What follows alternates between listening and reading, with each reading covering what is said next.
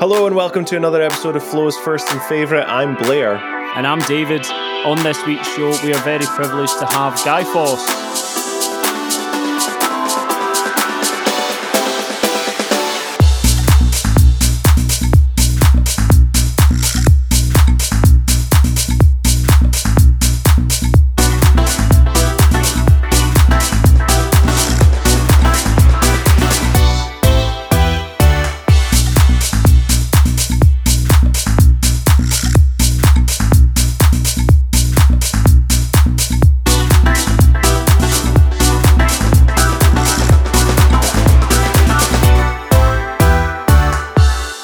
How are we doing, guys? How's things? Well, yeah, good.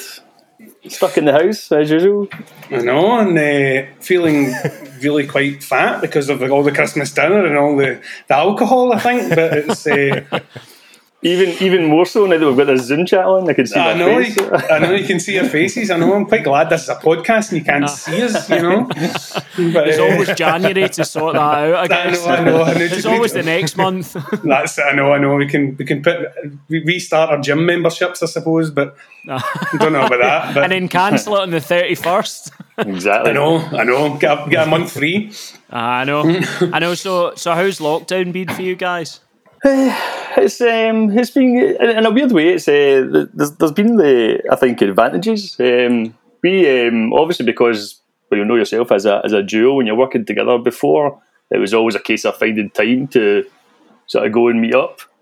And it's only been through like lockdown that we started like using Zoom a lot more and sending files back and forward. So I think in some ways it's been better, but obviously it's missing gigs, missing people, missing hearing live music.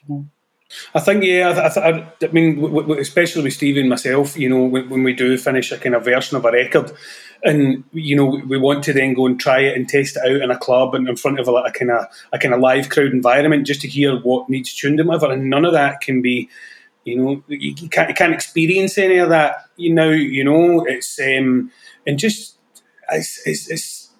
it's really quite annoying, you know. I totally understand why it's happened, you know. But God, the sooner the clubs open, the better, you know, because there's a lot of people out there really wanting to hear music again, you know. So. Well, and just to dance. Well, exactly. You know, definitely 100%. I mean, I definitely think that's, you know, just people want a release. You know, they've maybe been working or they're just stuck in the house, and some people just live for the weekend and they want to get out and, you know, let loose, you know.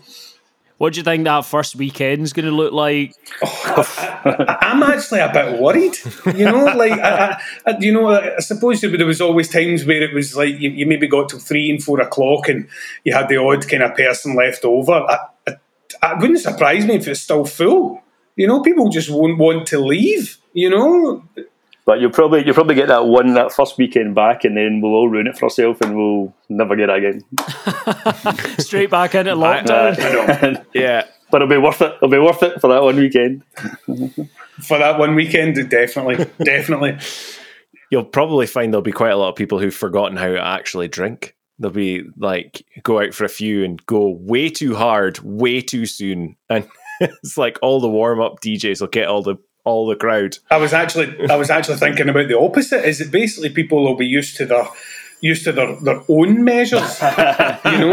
And it was like, you know, they'll go into a club and they'll be like, this has not got any alcohol in it, you know? Like, you know, they'll go out and they'll spend £100 a night out and they'll be like, I can get absolutely drunk to the just beyond belief for £20, you know. Remember we were saying the other week as well. We were saying like because it's gone on for so long, it's gone so here. You've also got all those kids that have like turned 18, all those freshers that have never even experienced or might never have experienced a club or anything before. We're all sitting talking like, can't wait to get back, and they're like, I can't wait to get my first time ever. I know. There was literally like my daughter turned 18. What was that? Last November. And just thinking about it, it was exactly her that said what Stevie just said. It was you know, that there are people that physically turned 18 in April and have never been in a nightclub. You know, like legally, so to say, or maybe even for the first time, and it might be that they might be 19 by the time they're actually allowed into the nightclub. I know, but what we said to some of our previous guests as well, I definitely think that this has been kind of a positive for DJs because they will almost have 2 years worth of music to play back. You'd think, I know, and because there has been some incredible records that have been released this year, and they need that sort of captive audience to basically do its thing. I mean, exactly that. I mean, there was probably records that got released that really probably didn't really have a good chance, especially in Traxsource, Beatport, stuff like that. The turnaround of some of these records is so quick, but some of these records really should have had, a lot more chance to kind of breathe and whatever. But I think that, the way that some of these records are coming out, and they're so quick, and because nobody's playing music out, it seemed to me that, things were being replaced far too quickly.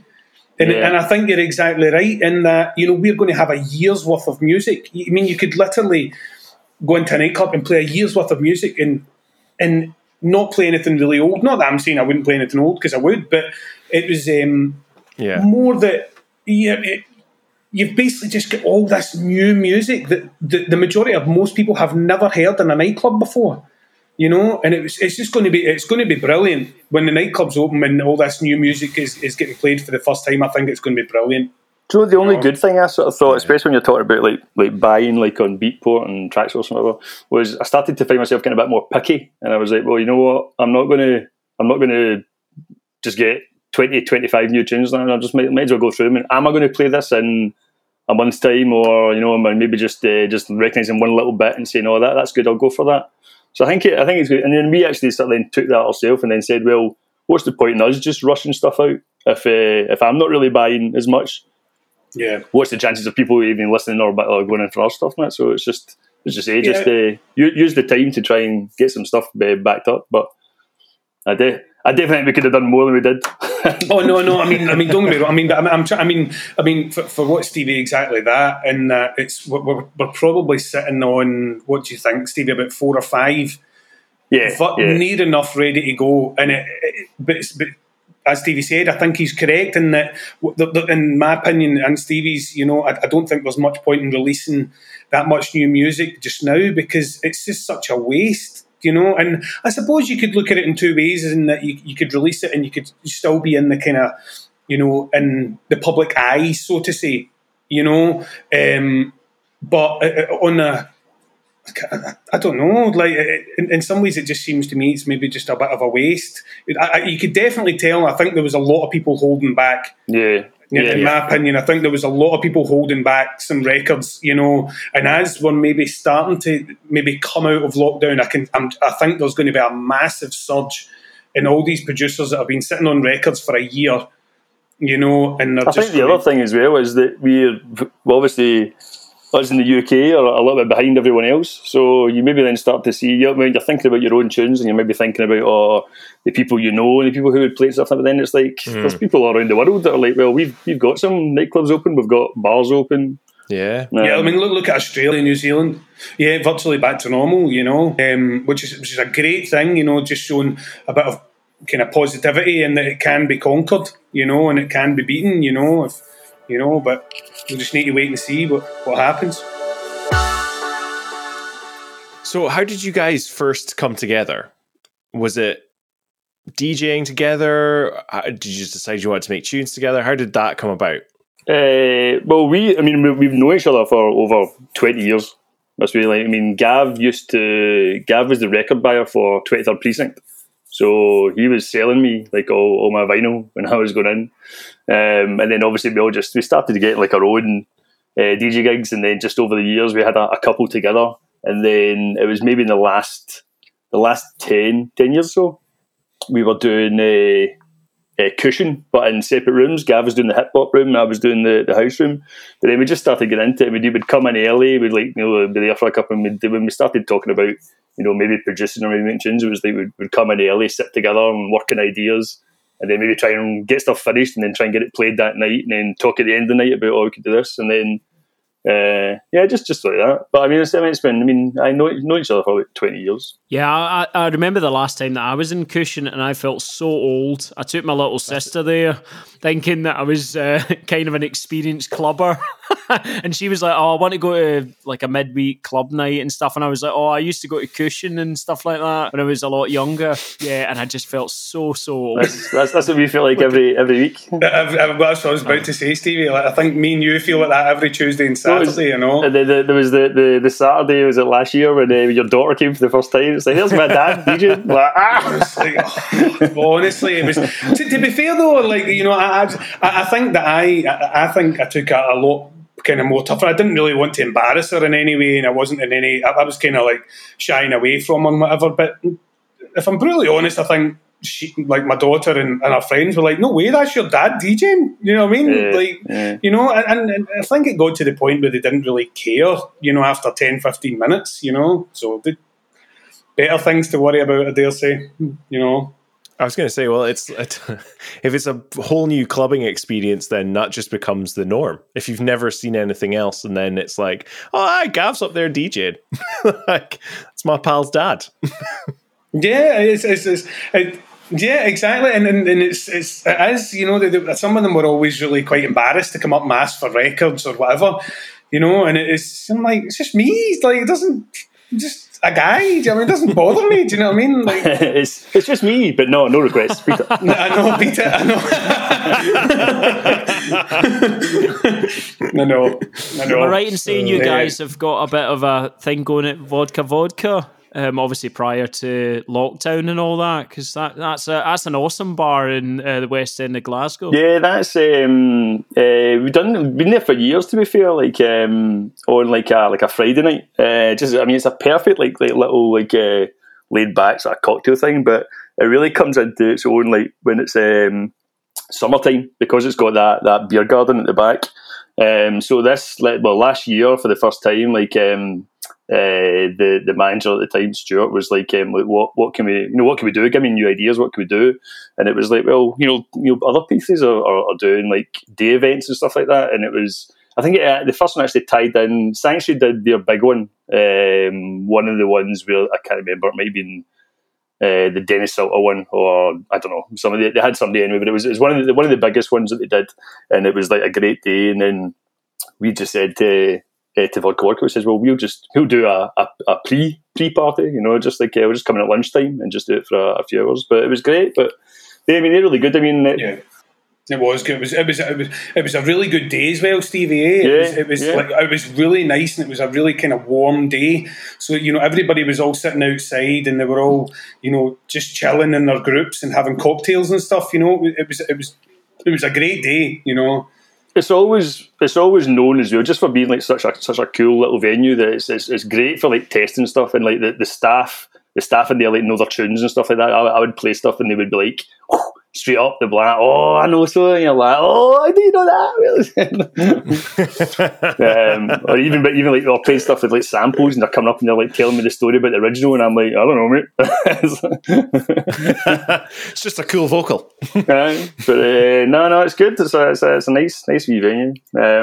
Yeah, I mean, for those that don't know Glasgow particularly, Ashton Lane itself is just an awesome place to kind of socialise and stuff like that. There's lots of different options, whatever you're into.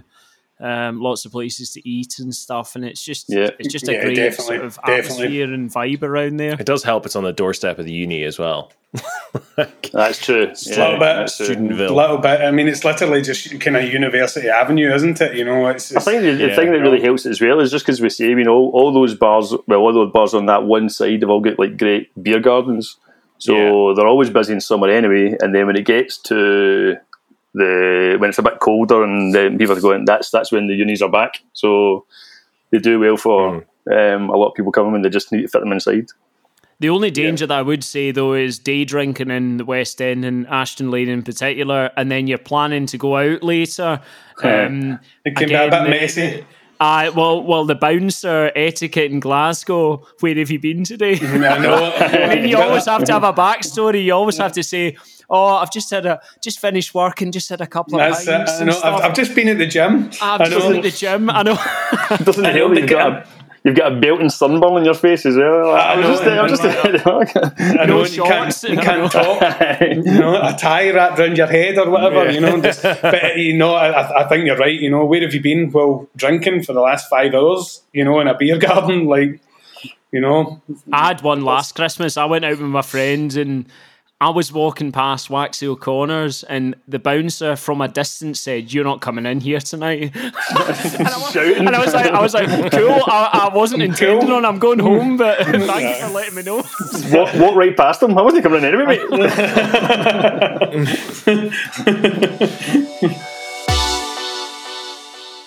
I'm going to throw back to as early as it goes, and throw out first clubbing experience from each of you. What was your first club experience? We talked about your daughters, Gav, so we know a bit about that. What was yours? Clubbing wise, for me, I would probably say it was probably about 93, 94, and it was an under-18s, and it was a club called Fury Murray's, down beside the Enoch Centre. I'm maybe really. I think Stevie will know where we are, but I don't know about you lot. So yeah, it was literally down, just down beside the Clyde, the River Clyde, and it was like a basement club, dark, dingy club. That would have been an under-18s for me. I would have been about 13 or 14, round about that age. And I think it was an ultrasonic night for like Malorca Lee and stuff like that, good pal Mal, but he, I remember talking to him about this, and he's like, "God, I remember all those days down in Fury's," But for me, that would be nearly 27 years ago, something like that. Because I think we're showing our age here, Stevie. Well, I wasn't going to say anything, but you've just ruined it. I know you guys could have said we are brand new, fresh out the box DJs and producers, 20 years old or something like that. Yeah, I know. I wish we were. But what about you, Stevie? Mine was probably an under-18s as well, but I went when I was 2 years old, so... No, right. Because you're only 21, aren't you, Stevie? I think mine was probably the Tunnel under-18s. And it would have been the same. It would have been hardcore days, so I think you're talking like Scott Brown and Q-Tex live on stage and stuff like that. But that was the first time in a nightclub. Only ever been to school discos and parties and stuff before, but then I think I'd just started DJing and just started buying records, but then to hear them, just the same as what we're talking about earlier on, like to hear them at that volume and just with the lights, with everything working with a crowd, it was just like, oh yeah, this is good. Tunnel's quite a diverse club, isn't it? It has like all different sort of genres and people playing it. Well, are you thinking the one in Aberdeen? This was in Glasgow. No. Because I was going to say there was a guy. I was going to say there's a guy that I went to uni with, and Blair and I briefly went to college with as well. And he was a bit of a promoter at the time, and he booked Danny Dyer for the Tunnel. I think when me and Stevie were there, it wasn't stuff like that. Do you know what I mean? But it changed hands so many things. But back then, but it was because there we go. So that my first experience was like a hardcore bands in there. But at the same time, that was when Oakenfold was getting booked for the Tunnel. Like Tong was there and stuff like that. They were pulling in at the time. I mean, the Tunnel back then was like a world supreme nightclub. I mean, there was buses coming from Manchester, Liverpool, like the queues to get in, unless you started queuing at like 9 o'clock, 10 o'clock, and it opened at 11, you were not going to get in because it was so full, it's madness. Absolutely. It was also just, it was like, inside was just state of the art as well. I mean, everywhere else was like quite, high street disco type sort of thing like that, but that was a club. It wasn't industrial like DJ box with like like a metal meshing, cage. And like a sound system that it was absolute overkill for what it was, but it was just tremendous. It was tremendous. So, Stevie, you spoke there about some of the records you were buying. Is that how you got into DJing? Was you just buying records sort of just before coming into clubbing and then decided, or were you already into that before you were going to clubs? I was in school with, do you know Dominic Martin? Yes. Tiptoes? Yeah, I was in school with him, and he'd started maybe just like a year before me. And I remember we used to sit and like music with like keyboards, just like just like, oh, what's that do? And then he actually I was going with him to first a couple of sort of things like he was doing like sort of parties in his house or like with other people and that. And then he says, look, I've one of my friends is selling a set of decks, like exactly the same as mine. He says, if you want to do it, this is the time to sort of get them. And it just started from that. They just started buying records. I'm still always, even when people say just now, they say, oh, how do you become a DJ? How do you become a DJ? It's always about your music collection. So, like, obviously, like now, so people are like, oh, right, so how much does it cost to buy your music collection? Like, beat it, But before it was always, like that was the thing that made it, because it was like, well, I spent all my wages on vinyl, so that was like that was back then. This is way before, like, obviously, as you know, like digital side of it. So if you didn't have that on record, you didn't have it. Period. And that's what kind of set you different than other DJs. Now, obviously, we're still crate digging, we're still digging for records that nobody really has and whatever. But exactly what Stevie said, the reason why he became and myself became DJs is because we had very large record collections. And it was because, and that was because people said, well, can you come and DJ at my friend's party or whatever? This is, as you say, early 90s, late 90s. And the only way that you could do it was if you knew somebody that had a very large record collection, and it was literally as simple as that. And that's how, it wasn't that, I always knew of kind of bigger DJs and whatever, but I was kind of pushed into it because I was the guy that had a big record collection. Do you know what I mean? Like, and it didn't bother me. Do you know? But as Stevie said, you're literally spending every bit of money that you had buying new records. It was just obviously it was a collection. It was the same as someone who collects stamps. Someone collects stuff like that. Even obviously like back then, you weren't even getting gigs really at the start, like, but you just wanted the record. I just need that record. I just even if it's just for making a wee tape for myself, or just like, but this is the thing. It's like, as much as it's great to hear like sort of music and hear tunes and stuff like that now, but see when you found it, and you're like, oh, there's there. I know.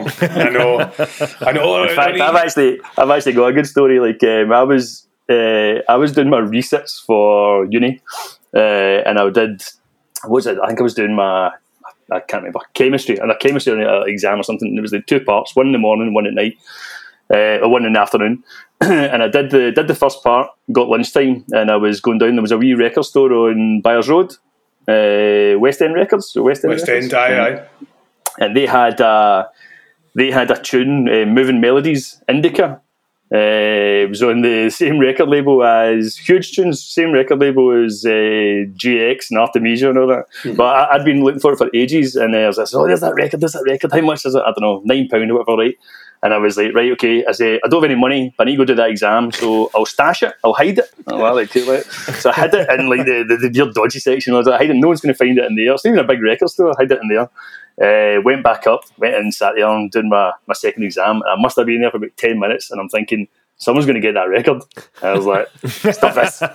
Just chucked it, just walked out. Went out, got the record. Went home, my mum's like, hey, how'd that exam go? And I was like, I think I passed, Mum, I think I passed. You been record shopping again? No, I got this record. Yeah. But that was it. You had to get it. If there was a chance of someone else taking that off you, then just that makes, just as you say. And then obviously, as I say, like Gav worked in 23rd Precinct, so anything that was coming in, there was always like, oh, there's a wee copy kicked aside. I mean, even before 23rd, I was the record buyer for HMV. So I was based in the Argyle Street store. And we were back right at the back where the kind of singles department was. But I mean, our department, you know, it wasn't. It was an okay section. I mean, it had easily, I don't know, maybe about 30 feet kind of size wise of like kind of records and a big wall and whatever. But I mean, me and the guy that I used to work with, Andy, we used to take scary amounts of money in there. Really? You know, like we were taking more money in that section than the whole of the singles department in the HMV in Oxford Circus. That's the flagship store, right? As well. That's the flagship store. Right now, basically, when we went down, their vinyl department was the size of the ground floor of HMV. Jeez, oh. You know, we're talking like 200-300 feet of, right? And we were taking it in about 30 feet.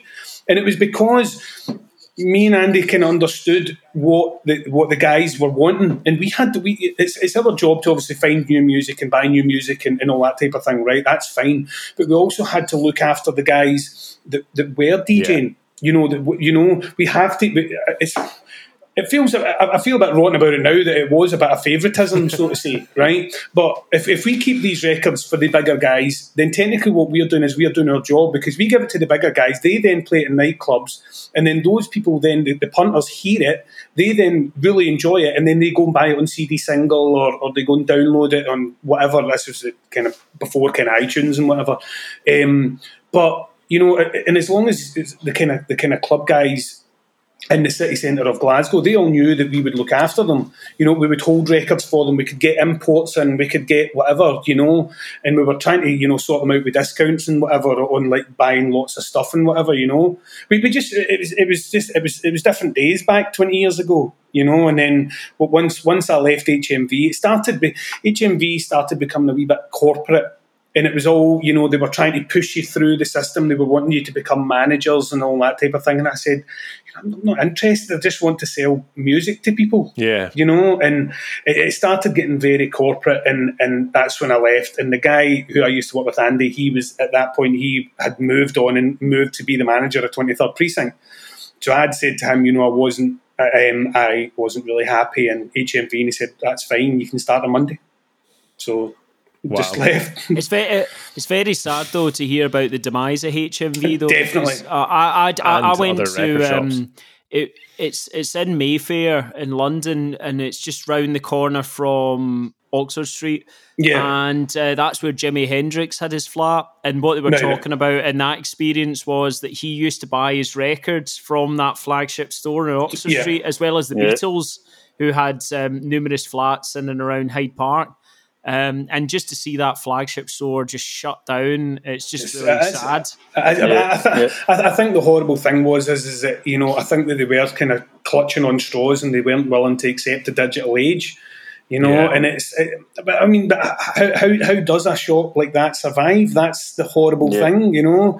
I mean, they have to either adapt or they close, you know. And it's a sad thing. I never want any business or any music kind of shop or whatever to shut, but it's one of these things, you know. Do you remember the first records you bought? On you go, Steve. I was going to say, I know exactly what mine is. Actually, I know exactly what it is as well. But I'll let you say what it is. For me, I think, as far as I remember, it was actually it was an album, and I'm pretty sure, I'm virtually positive it was Michael Jackson, Bad. I'm pretty sure it was. Nice.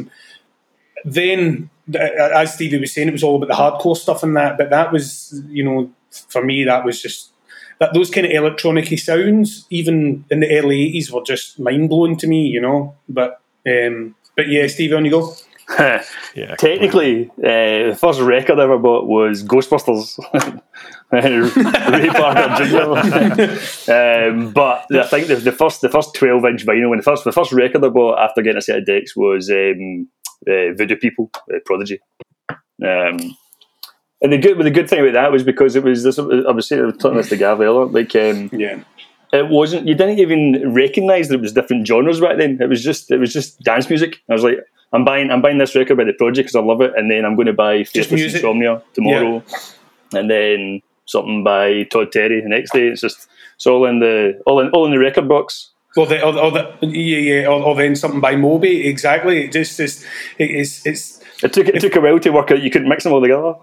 Well, yeah, that's true. That's true. I know. And it didn't matter whether it was +8 or -8. Why is this not working? You know. So when was the first time you guys played together, like DJ together, as Guy Foss? No. It was probably one of the bank holidays in the Social. Gav was working in the Social anyway, but bank holiday Sundays Company knew it was going to be like a big night, and we'd obviously just sort of started this. Had a couple of things happening, a couple of tunes that, and obviously the people had heard them, the people that we were working with, people friends, and they sort of said, "Oh, we want to do something a bit more special because it's a bank holiday, do that." And I mean, as I say, like, because we've known each other for so long, I mean, I'm sure there's been like nights and gigs where we played together, like, you know, like covering each other's shifts and stuff like that. But I think that was the first one we actually said, right, okay, get on a flyer and let's iron a shirt and get the same haircut. I worked in. I think it was a great platform for us because I was like the same with Stevie playing in Vodka Wodka every Friday. I done the Thursday and Sunday and Social, and it was just a great platform for us to, you know, the bank holidays and Social are wild, you know, so it was always a great platform for us to use it as a stepping stone, and luckily the manager, you know, after us kind of explaining who we were and what we'd done and showed them the kind of the stuff we'd done on Traxsource and whatever, with the music and whatever, he was like, no, that's fine, you know, and we just kind of took it from there. But what would that be, Steve? Maybe about 5 years ago, something like that. You know, so still quite new. It was hard, to be fair. I mean, it's because even like separately, like, you know, we still were working, doing maybe like different gigs, different styles and stuff like that. It was then hard to always like have like you know, a day, you know, or let's go out and maybe sort of find some more stuff we can do together, because it was then a case of, got mortgage to pay. I can't pass up a job. Yeah. But I mean, it was definitely something we spoke about a lot. We said, look, we're going to have to make a point of doing a lot more together, making some time. Yeah, definitely more kind of studio time wise. That, you know, we set it in stone, and we do say that we need to do this because, you know, if we don't, a blink of the eye will happen, and it'll be a week later or 2 weeks later and a month later, and then you're like, we were supposed to finish a record and it's now a month old, you know, and then you hit Christmas, New Year, so then it just gets put in the back burner, and then by the time, you know, you're maybe February, March, and then you've just lost 4 months, you know, so like, you know, even now to this day, me and Stevie still need to, you know, we need to be a lot better at timekeeping because we're not very good at it. But I'm not going to lie. Yeah.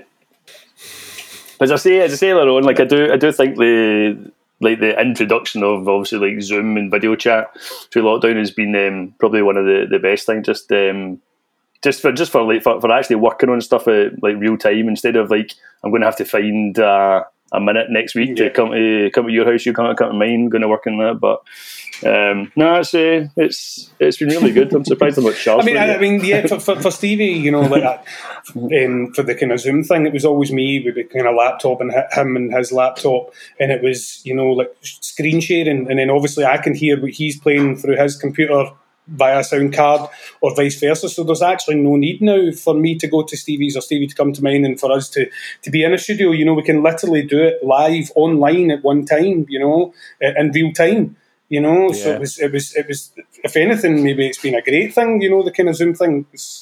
You know, I suppose what was the only thing we discovered the other thing when it was because it's transmitting in mono.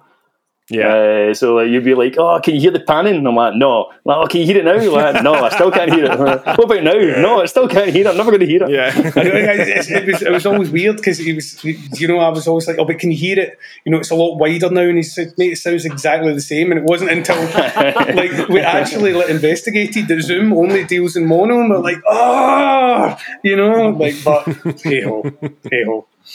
What would you say your favourite gig that you've performed as a duo was? For me, I think we were quite lucky in that we got to close out the hospitality tent at Tina Park We actually did it a couple of years, but the first year we got asked. We didn't really know what to expect, so it was a Sunday. Didn't really know what to expect. Thought, it's the hospitality tent, but because it's T-Day Park, it's like a couple of thousand, like capacity wise, inside outside. But lucky because on the Sunday they shut all the main stages early, and it was the only. Yeah. It was the only place that was still playing music at that time, so everybody who could get in, and because it was Sunday, they didn't really care about hospitality bands. They just let people come in, so it just exploded. I mean, the tent was full, the outdoor bit was full, and we were planning laid back disco, some housey beats and stuff like that, and it just took off. Obviously had a full Sunday at T-Day Park as well, so it was a bit messy. I was going to ask though, before you explained the concepts of the hospitality tent, I was thinking, did you do a random drum and bass set, Hospitality Records? Oh, right. The thing was that I'd never been to T-Day Park before doing the first year, just because Rottnest was my. I quite like going to Rottnest. That was my festival, and it was. So they said that. They said we need DJs for the hospitality tent. I was like, oh, cool. So I'm thinking, so it's like a wee VIP room or something like that. There you go. But then because it's T-Day Park, it's a full size. So we walked in. It was just this big. It was like a big massive tent, and obviously a lot of the times during the day it was half empty. People just wandering back and forth, and it was just so lucky that because it was that last set, everything else was shut, and everyone's like, right, okay, well I can hear music and I can see lights. Let's go up there. And I say, we just treated it like a party and just went. But that was my favourite.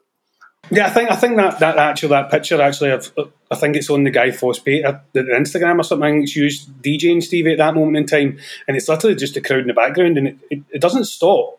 It just it's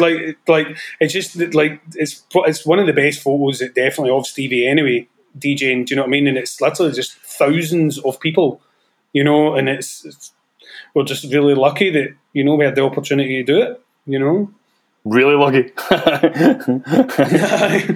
Yeah. Have you got a different favourite to that, Gavin, or is that your favourite as well? I would probably agree with Stevie. Yeah, when we went up, I think when we got there, it was probably about 12. Is that right, Stevie? About 12, 1 o'clock. When by the time that we had to go into the artist section, and then made this big massive walk down to the artist, get your wristbands and then walk all the way back up, and then you had to try and get in and whatever. And it was a really nice day, and it was just a good day. We were really lucky. The weather was really good. We went to Radio 110, and we went to Slam 10 and stuff like that. I can't even remember who was headlining the main stage. Do you know, Steve? I can't clue. The thing was, we were lucky, and I think we got to do it like the next 3-4 years, whatever. Can't remember. Technically, I mean, we did it till the end. So, like, in effect, played the very last song that T-Day Park ever heard, but I've got no idea what it was. Wouldn't even have a clue. But just lucky. But it was literally because the boys that were running the tent had said, like, after the first one, they said, like that, they weren't expecting that at all. And we were just to say, look, we weren't expecting either. We were planning just doing a wee background thing, but then just we'd been drinking. It's busy anyway. Let's just see if we can get away with it. But then they said the same, and then just obviously they used a lot of people each year, like doing the different days of the weekend stuff like that. But for the next, until it stopped, we always got like the Sunday at the end. But that was the first, because it was so surprising. That was probably the best. So what's your favourite thing then about being in Guy Foss and playing as Guy Foss? Because you guys obviously play yourselves, as you kind of spoken about, but what's the best thing about being part of the duo? For me, as I think we spoke about earlier on, like Gav is the geek. Gav is the technical know-how. If he wasn't there, then there would be no Guy Foss tunes. I would never be able to get anything out of my head. So I mean, it's without him, there isn't a duo. There's no way I'd be able to do the stuff like I'm sort of thinking of myself. But for me, on the kind of flip side to, for Stevie wise, he's got a very, very good ear for a sample. he understands structure as well. And I can build a record, no problem, but he'll always say, no, change that, you know, reverse that bit, you know, change that note, whatever. You don't seem that happy when I do it at the time. No, I don't, you know, because by the time it's on to version 23, I'm starting to get a wee bit annoyed. But that's, you know, we've got a record about to come up on Freakin' 909, and Stevie heard this sample, and was it on a film, Stevie? Is that right? What was it? It was in Black Klansman. Great movie.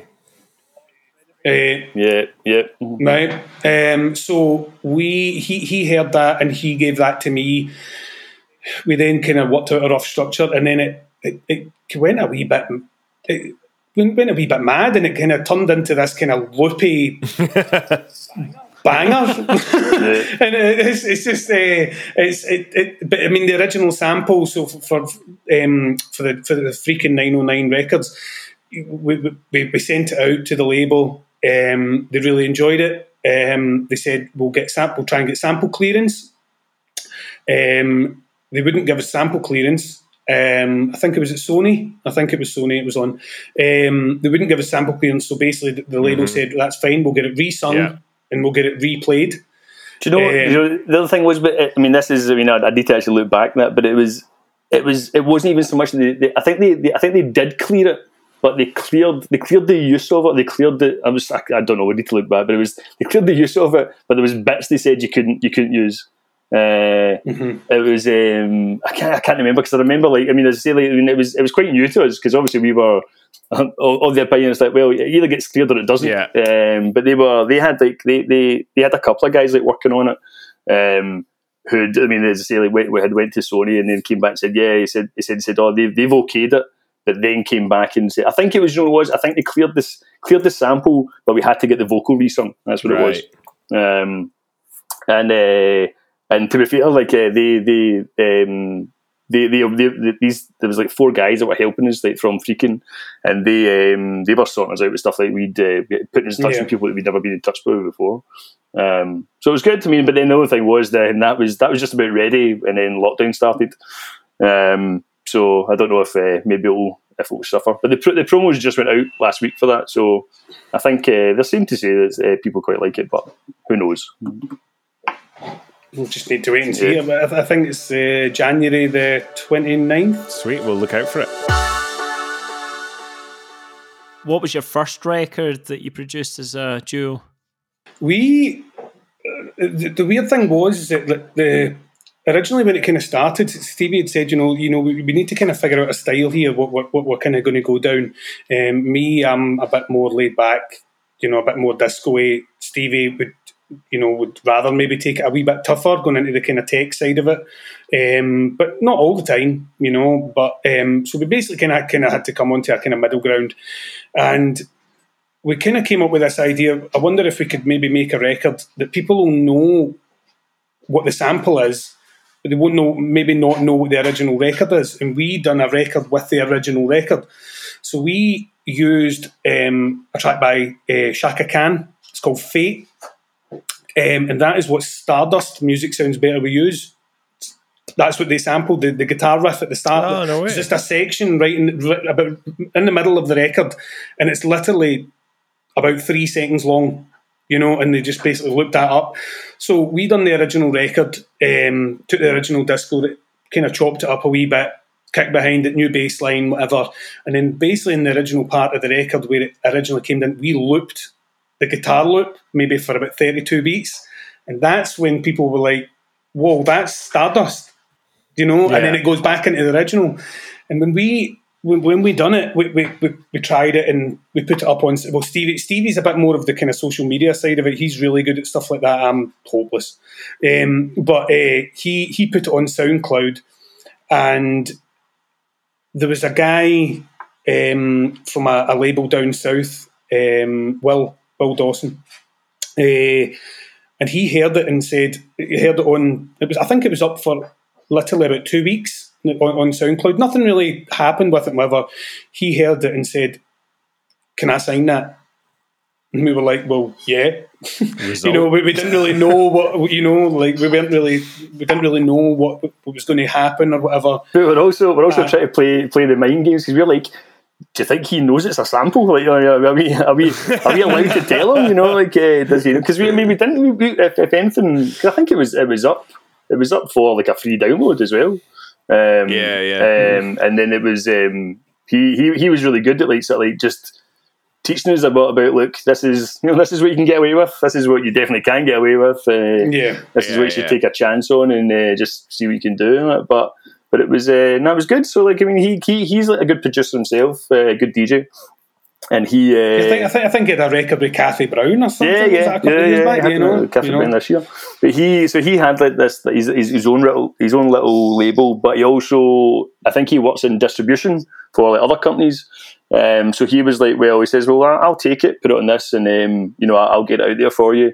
And then we did a few more with him, and then after a sort of while, he was kind of like, look, you guys can take the label if you want. He says, I'll continue to like so put the stuff out for you, but then you've just got like a kind of an outlet for your work and music to go out on. Yeah.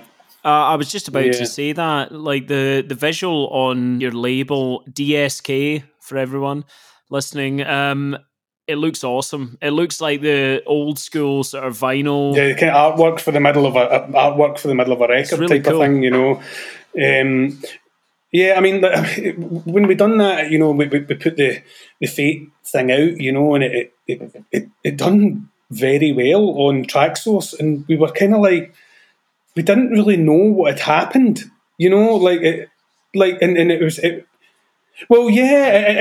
was very strange though, and we were like, right, okay, right, we're doing quite well here, right, okay, Stevie, right, we really need to think of a really good tune here to follow this up, you know, and the weird thing was as well, I remember it was like about 3 or 4 days later, after it went up onto Traxsource and whatever, there was a blog, I can't even remember what it was now, anyway, and they like basically done like a kind of review on it, and then all of a sudden, like the numbers on the SoundCloud went through the roof, like, and I mean thousands and thousands in a day, you know, and this was coming from like one play a day, you know, like, you know, and we were just like, right, okay, we really need to kind of step this up here, you know, we need to kind of get a follow-up record ready to go, and as far as I remember, Stevie, was it The Boss? Is that right? I think it was.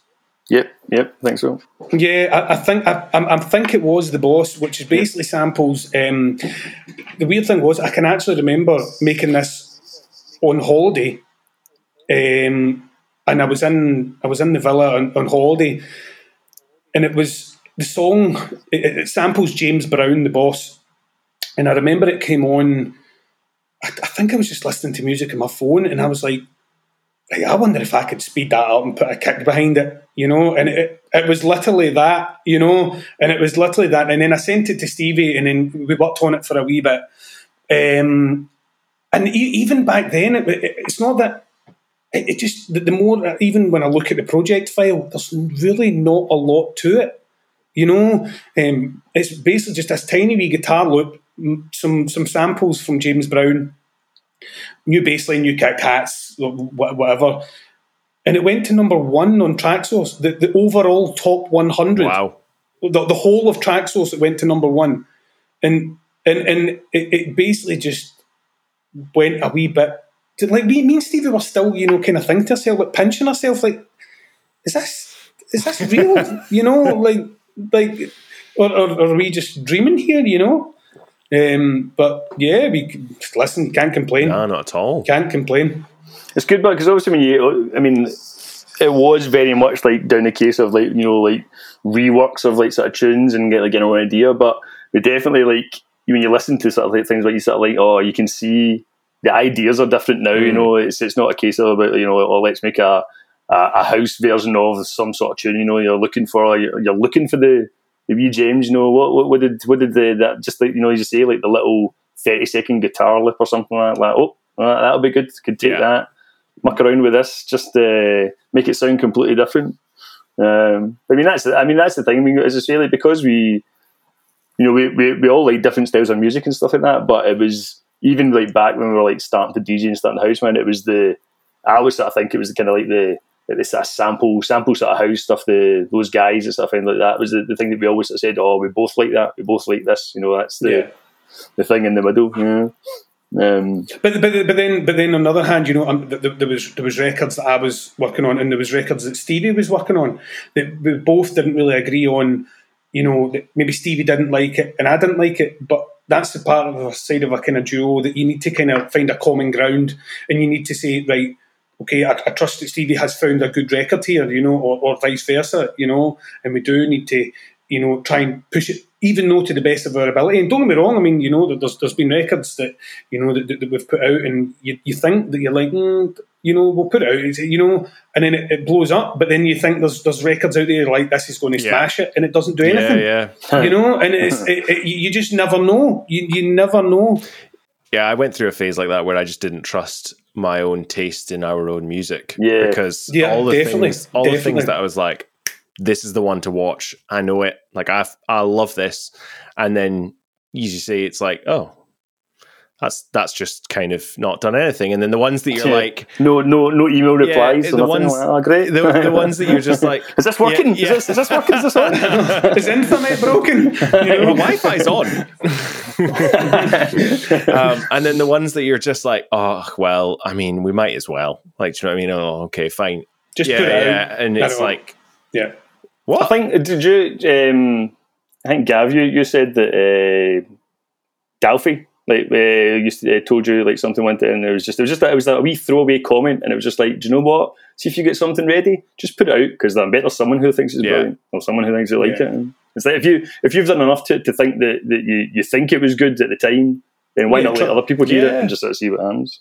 Yeah, well, I very much believe that like if you've made it and you're proud of it, put it out there, and then be proud of it as well. And I mean, I can't, exactly that. We thought to ourselves, we'll put this Shaka Khan thing out, right? We just thought, do you know what? Sod it. We'll put it onto SoundCloud. We were one of the lucky people of that 0.1% of SoundCloud that somebody says that's a good record, puts it out onto a record label, and it goes onto basically the top 20 of Traxsource within about 2 weeks. You know, and it's you know, we were really lucky, and I think that, you know, we do need to finish music more. We need to try and put out more and whatever, you know, but we're constantly trying to, you know, better ourselves. We're trying to sonically make it better. We're trying to, you know, because if you were to hear a record from the Shaka Khan thing, or even the Boss thing, and then hear what we're doing now, that's 7 years ago, you know, sonically it's a lot better. But that was just a learning curve of like the 6-7 years, you know, of what production wise, you know, and I wonder what this will do, you know, like type of thing, you know. At the end of the day, if it sounds crap, you delete it, you know, like you know, like or dropping plugins on top of things that you probably shouldn't put that one on top of, you know, and you think that sounds pretty good, you know, and you know. Don't get me wrong, usually when you listen to it the following day when you're sobered up, maybe, do you know what I mean? Maybe it sounds a bit better, but... who's touched this? I know. A classic actually was, for the Traxsource thing, was a track that we done called Reaper, and it was the complete opposite end of the spectrum than what we use. I mean, it was like a techno thing, like pumping tech house thundering, thing. Right? Drum codes. And that was basically me. I used to work like DJing wise 6 nights a week, and I was off on a Tuesday, but that's when Stevie used to DJ in the clubs and whatever. So that was my night off. So that was the night I used to have a few beers and whatever, and maybe a few too many beers, maybe sometimes, but it was Stevie had let me hear earlier on in that day, and I'm trying to even think, was it an Adam Beyer thing or something? I can't even remember. And I was like, oof, that's an absolute beast, you know. So Drunken Gav happens at 10 o'clock and thinks to himself, I'm going to make a techno record, right? Not really knowing what I'm doing. All been there. And then basically, So then I send this thing to Stevie, and he's like, what is that? Right, and I didn't really know if that was a good thing or a bad thing, and then he was like, "No, this is pretty good." Do you know what I mean? So then I think Stevie was a bit more perked up a wee bit because it was a bit tougher because he's in the tougher side of things. But yeah, so another class example, mailed it out. What was his name again? The boy for Liverpool or something? What was his name again, Stevie? He owns. That's terrible. Can't remember. The record label was Applique. Applique. Yeah. That is terrible. We can't even remember what the guy's name is. Straight away, we'll sign that. And it was literally, it goes to show, just put music out. Just keep putting it out, and it might not be the kind of usual style that you do, but just keep on putting music out. That's all what I would say to people, just keep putting it out. You'll get better over time, definitely. So what's your favourite Guy Fawkes track you've released? I like Can You Handle It? More, I still think it's probably the best. It's the one I prefer playing the most. It's the one I like. It's the one I would dance to. But it's more the story. It's I think. Do you remember Channel 4 did a New Year house party? Yes, they were ace. I don't know. We weren't even in lockdown then. I don't know why they were doing house parties in the house, man. But they did. Yeah, that was pioneering. But they did that. So it was like Charlie Sloth did like a set, and then I can't remember who else was on. But it was the first time I'd heard Horse Meat Disco. And they played the original like by Sharon Red, and it was just the visuals and just these guys in the room, and it was just like, that's amazing. I was like, out of my like disco collection, I'd never even heard it before. I had to find it, and then I was like, right, I was like, we need to make I says that'll just transfer like so well to like a house record, and I still think it does. Yeah, can you handle it? I'm trying to think. It's like picking your favourite child. I know. That's hard when you've got two like me. Do you know what I mean? I know. We'll not be in that compromising position. No. I mean, like I still, even now. I mean, technically we didn't actually put this out. There was a couple we done a couple of free kind of bootleg things that we put on our SoundCloud. It was the Jacksons. Can You Feel It? And there was another one, Prince, Controversy. Oh, nice. On our SoundClouds and whatever, and even to this day, they're still getting plays and hits, and people liking them, and daily we're getting notifications on emails and whatever, people commenting on it and private messaging, I heard this in like Australia, and I heard this in like things like that. Sorry, one of the boys I sent it out to said that he'd gave it to Tom. I don't know if he liked it. I don't know if you listened to it, but after he listened to it himself, and he said, send me the WAV. He says, I'll give it to Tom. And I was like, oh, all right then, but I don't know. I think we're pretty much the way through, but I kind of think what's always good to end on is your favourite club experience, whether or not it's you playing or you as an attendee. Favourite club experience. I think we already spoke about it before, but Daft Punk is the. I mean, it's not really a club. I suppose it's more a festival or more a gig, but it's literally the greatest thing I've ever seen musically in my life. It was just. I still think back to it. It was just. It's incredible. I've got. I mean, I don't think they recorded the Rock Nest set, but their live recording, I think maybe from the Paris leg. Yeah. I've got that, so it's pretty much the same. Yeah, be bang on. Exactly. So I like to listen to that and imagine that it's in Inverness. For me, I would probably say it was back in. Do you guys remember Archaeos? Did you ever go into Archaeos? No, I never went in, but I know the nightclub. Yeah. Right, so in Queen Street. So I used to, and I started in there in '97. I was in charge of all the sound and light for the entire company. So I was doing all the sound and all the lights and whatever for various events and whatever, Saturday, Sunday, whatever. And there used to be a magazine called M8 Magazine in Glasgow, and they ran a night in there, the M8 night, and they were notorious. They're just wild, But I mean, this is a room they're just like wild, But this was a nightclub that would hold 2,500 people, wow. And it was Judge Jules. This is. I started them in '97. This was about the border, just about getting on to the year 2000, the millennium type of thing, And Judge Jules was in Archaeos, and Dave Pearce. I'm virtually positive Dave Pearce was on in George Square because it was for New Year, and then basically they announced that Judge Jules was playing in Archaeos, so it was already sold out anyway, you know, and there was 10,000 people in George Square wanting to get into a nightclub to hear Judge Jules. So anyway, I was doing all the lights and whatever for that, and I have never in all my day, that sound system, if anybody remembers the nightclub sound, the sound system in Archaeos, you'll know what I'm talking about. Like that, it was obscene how loud this was. You know, when we put it in, I think we got it from a company, Northern Light in Edinburgh, and it was a second-hand system. And I think we got it. It was like an outdoor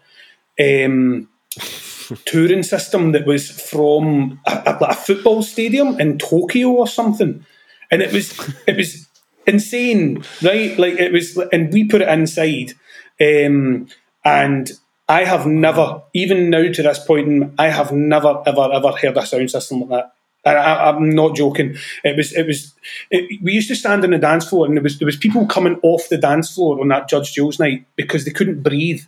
Right, because the sub bass was so strong that it was shrinking their chest cavity, right?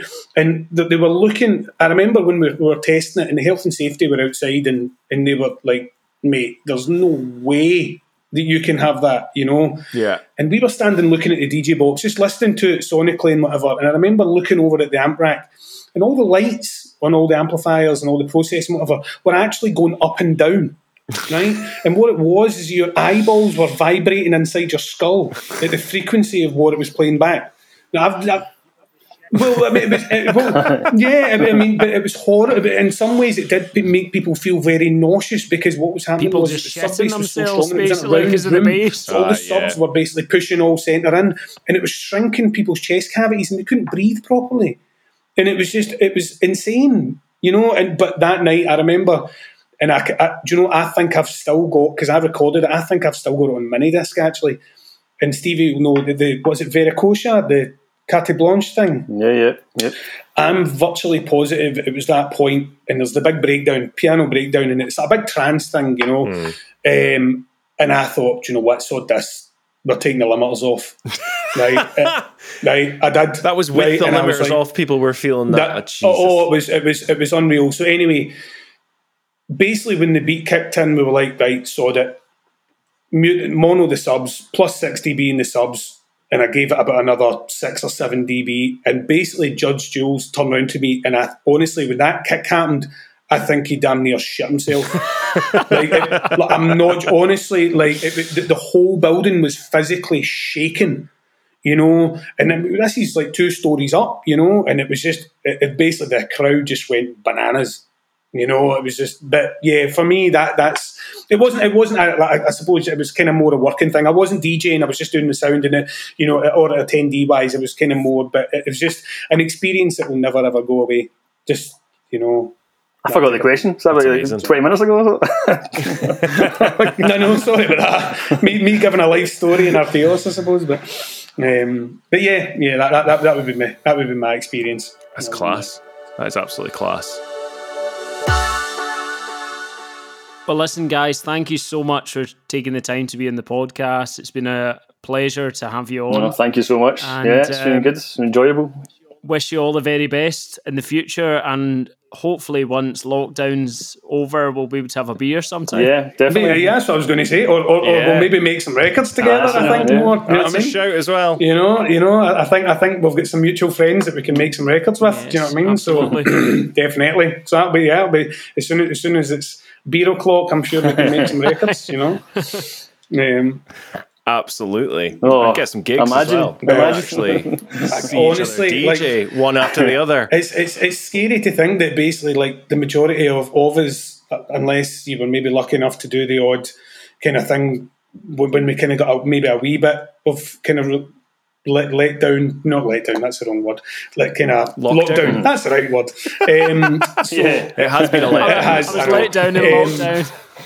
That's it. I mean, like, it's scary to think that, you know, in a couple of months it will literally nearly be a year that the majority of Scotland won't have DJed. It's not even it hasn't DJed. It's been literally a year that you haven't heard music in a licensed environment. It's horrible. It's horrible to think. I haven't even sat in a restaurant with some background violins. But hey, as we've said in other episodes of this, in the past. We will all dance again. It will all come back, and it will be all that sweeter when it does. Exactly.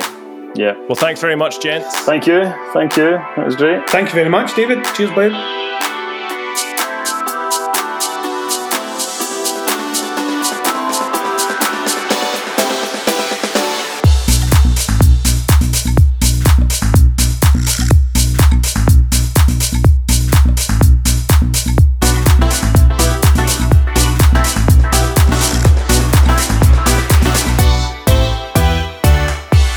Thanks for tuning into this week's episode of Flow's First and Favourite. Please follow us for any updates at We Are Flows on Instagram and Twitter. You'll get news about upcoming episodes. We'll see you next week. Bye.